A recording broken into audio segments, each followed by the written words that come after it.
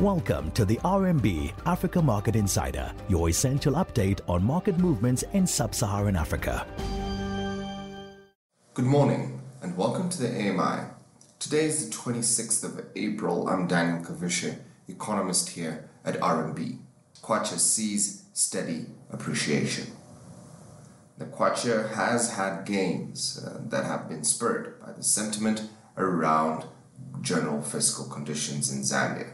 Relative to other economies on the continent, the Zambia economy is viewed positively despite facing the same global risks such as food and fuel inflation. Recent comments during the IMF spring meetings that China is now actively participating in the G20 common fracas has taken positively by the market and are supportive of current levels. Current momentum suggests that further appreciation of the currency in the short to medium term. The bond auctions that are slated for the end of this week, which are usually characterized by improving liquidity conditions, should support levels of closer to 16.5 to the dollar. Month to date, Kwacha has already gained 6.5%, making it one of the best performing currencies across the developing markets.